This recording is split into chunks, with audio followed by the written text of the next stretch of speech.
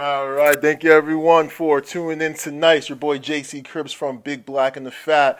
Appreciate everyone listening in on us tonight. Happy Sunday evening again. Hope everyone's self-isolating, self-social distancing, anything you do out there. Find a good hobby you can do, something like that. You know what? You're finding things you did as a kid, throwing frisbees, going on bike rides like we're all kids again. You never know. Things like this might happen for a reason. Maybe we got to go out there and kind of enjoy our time that we can. Find some great activities to do and keep yourselves entertained. But I hope you're being entertained tonight. We got another 5-1 episode. Again, my name's JC Cribs from Big Black and the Fat. Thank you so much for tuning in. Again, give us that follow back on Twitter. All capital letters, BBANDTF, as well as listen to our first ever episode, our inaugural #1 episode. It's out on our Anchor app and our Anchor page. You can listen to it there. Listen to it on Spotify. Check out the link on our Twitter page. You can also listen to it on your web browser. Episode #1 of our podcast. Really appreciate the help we're getting to make this happen here. Appreciate everyone following us on our Twitter. Again, give us that share, that like, that retweet, that follow back. So another 5-1 to take. Again, appreciate everyone coming in to listen on this. I've done 2 already. One on J.J. Taylor, great running back. And as well, another one on a quarterback, Jake Luton, not Lutton. Another great 5-1 to take there. Now we're going to wide receiver area. We're going to do Mr. Joe Reed out of Virginia. Wide receiver out of Virginia. I like this kid. Again, I'm looking for those guys, for you fantasy football players out there. I'm looking for you guys, for the guys on your team that are going to be those steals, those sleepers. You get them in the 6th, the 7th, the 8th rounds. I like to mention Darius Slayton, who I have on my team. Hint, hint, pick him up. He had a pretty good up and down season. If you look at it, he had some highs, some lows. Pretty good for a rookie. I feel he's gonna blast off next year, and that's what we're really looking for. So this kid out of Virginia, he is a senior. He's ready to go.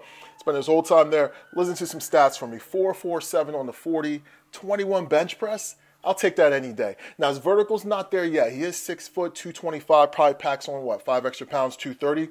I can see this guy being a heavy in the middle slant slot receiver for you. You know what I'm talking about? Big slot receivers are the big thing these days. We can't have our Edelmans and everything like that. They got to take a hit over the middle. I can definitely see him being one of those guys. If you look at his tape, great hands. That's the first thing I saw. He didn't have great quarterback play in Virginia. They're not a, high touted team, but when the ball was in his vicinity, he made it happen. And I think that's the biggest thing that I saw. What I also saw, which I really liked about this kid, is he does kick returns. And I'll take any fantasy player, any fantasy football player that's going to give me stats anywhere, even if it doesn't count in my league, because that means the coaches are going to want them out in the field. Oh, hey, this guy's going to help me on kick returns. Oh, hey, you know what? He almost took one back. I want him out of my wide receiver crew, getting some more yardage out there. Antonio Brown, which I mentioned before, Antonio Brown, back in the day, before a lot of stuff, and he was a rookie, and I believe in his second year as well, he did a lot of kickoff and punt returns.